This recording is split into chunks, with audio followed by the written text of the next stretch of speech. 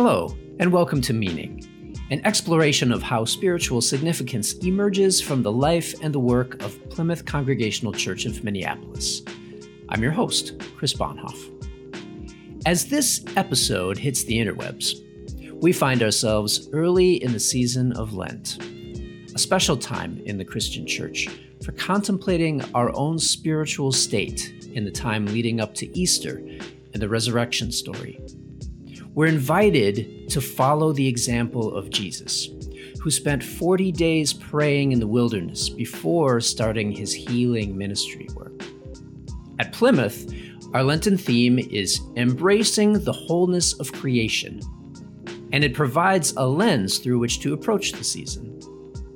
Lead minister DeWayne Davis and I discussed the concept of wholeness, as described by theologians like Frederick Buechner, Howard Thurman, Martin Luther King Jr., and Dietrich Bonhoeffer, and the competing forces that seek to disconnect and fragment us every day. Wholeness is a concept that I have walked around with for some time.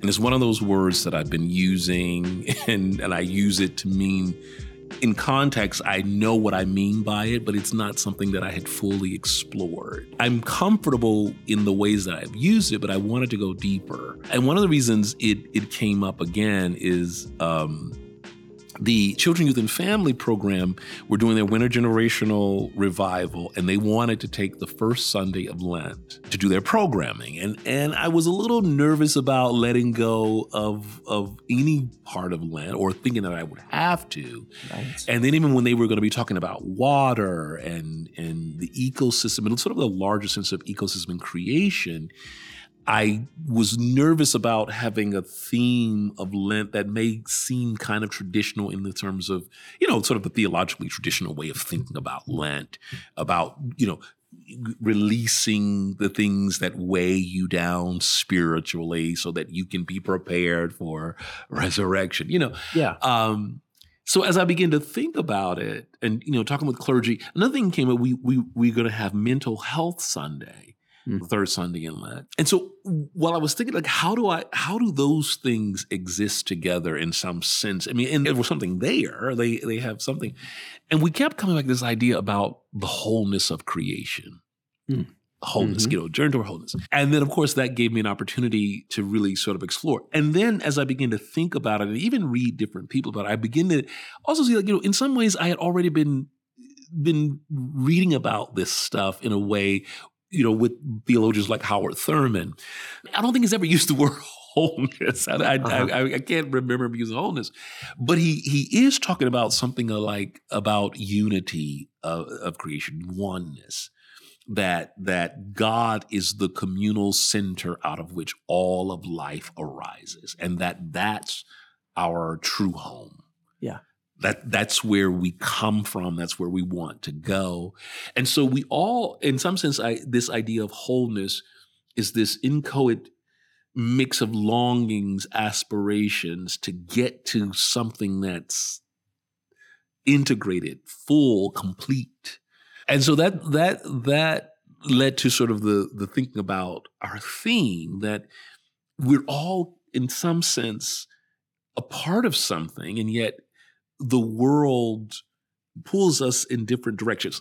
That's where Frederick Buechner comes in. Buechner gives both an example of what wholeness looks like, but he also, I think, does a wonderful job of describing what it looks like to live disconnected and fragmented. And so what he was talking about is that we are completely reactionary.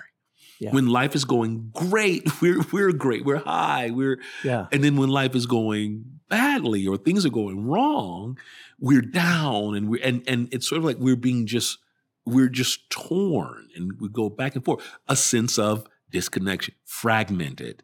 Yeah. And so his example of wholeness, however, both in a biblical one and in a personal one, is Jesus is the biblical one. And he talks about Jesus going to the Last Supper with his disciples, and whether consciously or not, knowing that, there was something going to happen to him. Yeah. And yet fully present, fully connected and engaged and then says, my peace I give you, my peace I leave you. Yeah. And so that question that Buechner is really talking, like, what is that? Where does that come from, and how are we connected to it? And in some sense, in a different way, talking the same way I think Thurman is talking about, like that kind of wholeness or that holiness is a part of our heritage. Yes. It's us. Yeah. It's so beautiful. And I love that Buechner exploration of the Last Supper and the multidimensional nature of that connection that it describes. The presence that Jesus has, not just to the disciples in that room and in that moment, right, but also connecting to time in a different sense and leaving the door open to the future. Right. And, the opportunity to revisit this same space, this same unity. Yes, to something really important. And you're saying something very important too, because again, that also I think sets up the example of what I think Buechner is trying to get us to see, that we can hold the reality and the possibility of both the beautiful and the tragic at the same time. Yeah. And not be so torn or fragmented or disintegrated when we encounter either of them. Yes. And again, I'm not saying, I don't want anyone to think that I mean existing above it all. Yeah. No. That's very I don't want importantly not. Right. Right? I don't want anyone to assume that's what I'm talking about. No, what I want people to get the sense of, that you have what you need within. You are part of, as Thurman says, a communal center out of which all life arises. That's who you naturally are. So that when either the beauty or the tragic comes, you are fully present, fully who you are as you encounter each of them. Right. And you're not thrown off course. You're not thrown off your identity. You haven't lost your call. You haven't lost your sense of who you are. And as a matter of fact, because you are connected and deeply connected, then you minimize the risk of acting out of character or acting in ways that will disconnect you further. This is where Martin Luther King, I think, is really critical to. Again, I don't think, like Thurman, I don't think I ever heard King say wholeness. Yeah, okay. I think but what King had a sense of what happens to your wholeness. That in us, he takes it on faith, that you are so inextricably connected to the divine, that you come as a gift of a wholeness with you. And so that's why he says, don't hate. Because in the way he talks about it, and I think people had a hard time understanding this. When you hate your neighbor, what King was saying was, it's just not your neighbor who gets to live the impact of you hating them, but something in you is torn out. Something in you dies when you hate. You are, in essence, fragmenting your very nature when you act that way, or when you do violence. So we talk about nonviolence. What he was worried about, yes, he was worried about the victim of violence, but he was worried about the perpetrator of the violence, because the perpetrator is destroying a very part of themselves. Yes. And I think, and Bonhoeffer talks about this in a different way. Dietrich Bonhoeffer, in his book, Life Together, he kept saying, in essence, he was saying, if anybody in the community is, and he doesn't use the word whole, I forgot what word, but in some ways, if you're not whole, if you're not connected, then the community itself is in peril. Yes. Now, that sounds pretty dramatic, but what I think he's really getting at is that a community has to tend to its people, its members, or itself is fragmented. It can't be whole. So even the person who is sort of fragmented or disconnected, that disconnection, fragmentation actually is telling you that your whole community is right. So what does that mean then? We've got to tend to that part of our experience together, our life together. How do we get that wholeness that we're talking about, that getting us sort of back to that unity? Right. And I hear you talking on multiple levels, the individual level with individual connection with the divine that King talked about. Right. But then also this communal connection and unity that is impossible if people are not connecting on an individual level. Right. And I mean, I going back to, Jesus' temptation in the wilderness that you preached on first Sunday in Lent. And, those temptations, I mean, it strikes me as you talk about these different theologians, all of them are speaking from these places of very fragmented communities, right? I mean, Bonhoeffer obviously in the midst of World War II. Yes. Buechner is kind of in the aftermath of World War II. Right. King in the Civil Rights movement. And in all of these cases, these calls to unity are happening from within these communities that are so fragmented. Yes. And then I think back to these temptations. And how they are so just iconically representative of the ways that empire really calls to fragment us. Yes, absolutely. Absolutely. And it seems to me that all three of those temptations are really rooted in calling people. It's the temptation to look away from the tragic in life. If we're talking about the beautiful and the tragic, these temptations are like, you don't need to think about tragedy. Yeah. Look at these, just these eat goods. a nice loaf of bread. Right. You can just take this power that I can give you, and you don't have to mess with the tragic anymore. Right. But we do.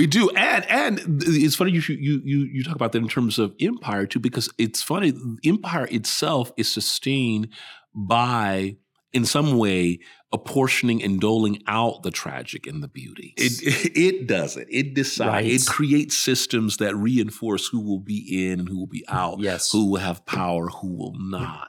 And so, it's in the work of fragmenting us. Yes. Because it's not in its interest to have all of us integrated, because then there won't, someone can't have more than another. Right. Or wouldn't want to.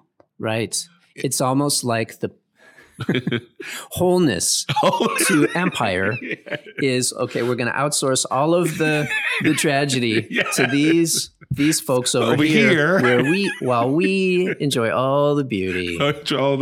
Yes. And the key here, and I think that's I'm glad you brought up one of the things I wanted to do in that first sermon in Lent was to give people a sense that this journey that we're on, and I think this is what Buechner is really good at, this journey that we are just living in this world, living in empire. We are going to encounter all of those things. And the question for us actually, and where we find ourselves, on that journey of wholeness is, who or what will determine how we act. So remember, Buechner is talking about we're reacting all the time. And I think we give very little thought about, in some sense, not if we're going to act or react. We're going to. Of course. We give little thought to how. Yeah. And I keep getting reminded of the story of Howard Thurman writing to Dr. King after he had been stabbed. He'd been stabbed in 1958 by a woman in mental health crisis, and he was in the hospital. And Howard Thurman wrote him and said, I hope you, in essence, I hope you convalesce longer than the doctors prescribe. Yes. Yeah. And the reason he said that was because he wanted King not just to see wholeness in terms of recovery or healing of his physical injury. Mm-hmm. But there is another part to his life. And the way Thurman described it, he said, I want you to structure your life in a way that you deepen the channel of your life. So here's what he's asking, like, you are, there's more to you than the physical part of you. Yeah. And you should not only see yourself, King, as the leader of a movement, you've got to come back and be in touch with who you are in that communal center. You are a part, you've got to get back to that. Yeah. So this is in essence, again, never using the word wholeness, but that's what Thurman was inviting King to do, to take a journey to wholeness, deepen the channel of your life, see yourself more than the way the empire sees you, or even the way your followers see you. Yeah.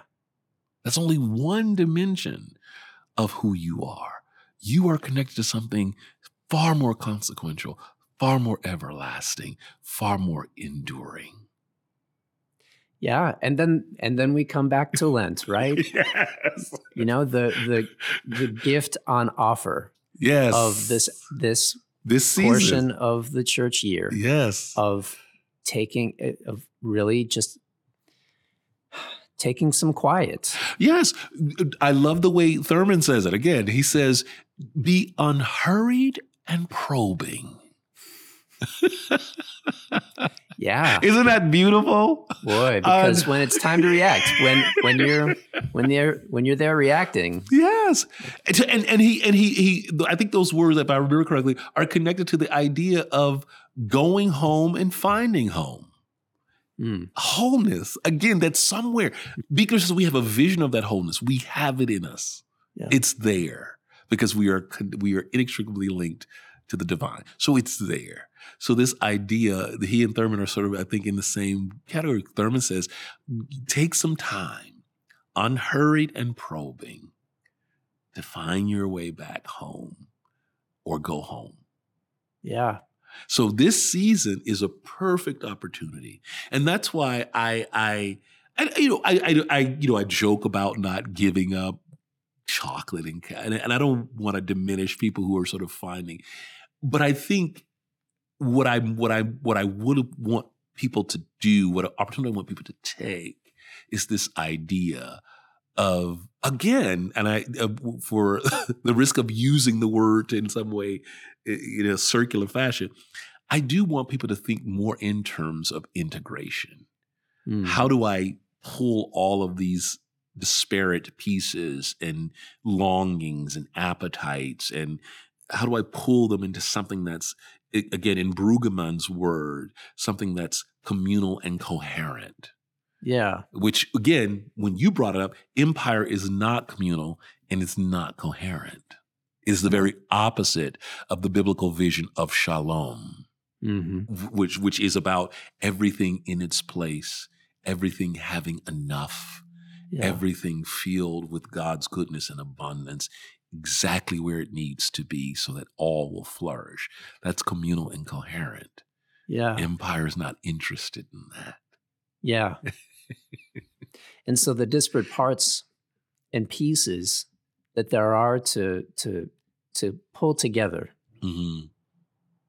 What I'm hearing in your description of Buechner and Thurman is this idea of home. Yeah. This idea of a communal source. Yeah.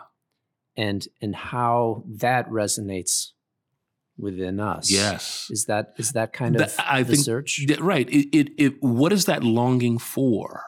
Yeah. And what I love about what these theologians offer is that it's not therapeutic. That's another thing to do. Therapeutic, a sort of therapeutic approach can fit in here.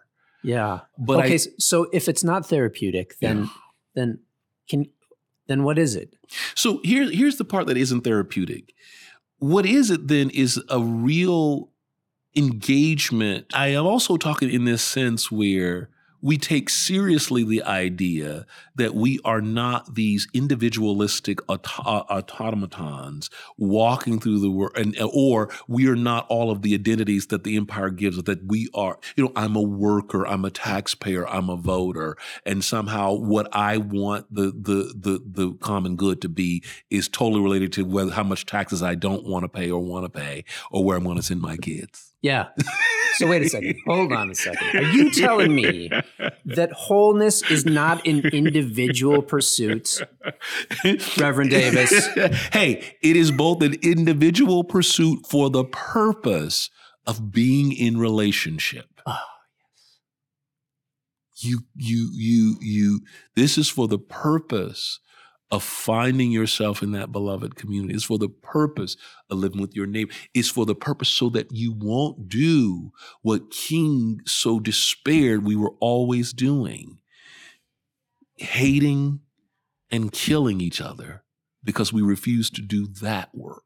Mm. And again, it is individual because when we hate and kill, King would say, you are hating and killing the very divine part of who you are naturally created to be. Yeah. Yeah. So, yeah, it is that individual work so that you can be the kind of neighbor that Jesus talked about in the Gospels. A couple of questions to take along on your Lent journey. What stands between you and the wholeness of God's goodness and abundance? What reorientation would help you locate and abide in this spiritual home? Thanks to Jimmy Hulse for our theme, and to Max Brunell for additional music. Your thoughts and feedback are always welcome. Email us anytime at meaning@plymouth.org. Meaning is a project of Plymouth Congregational Church of Minneapolis.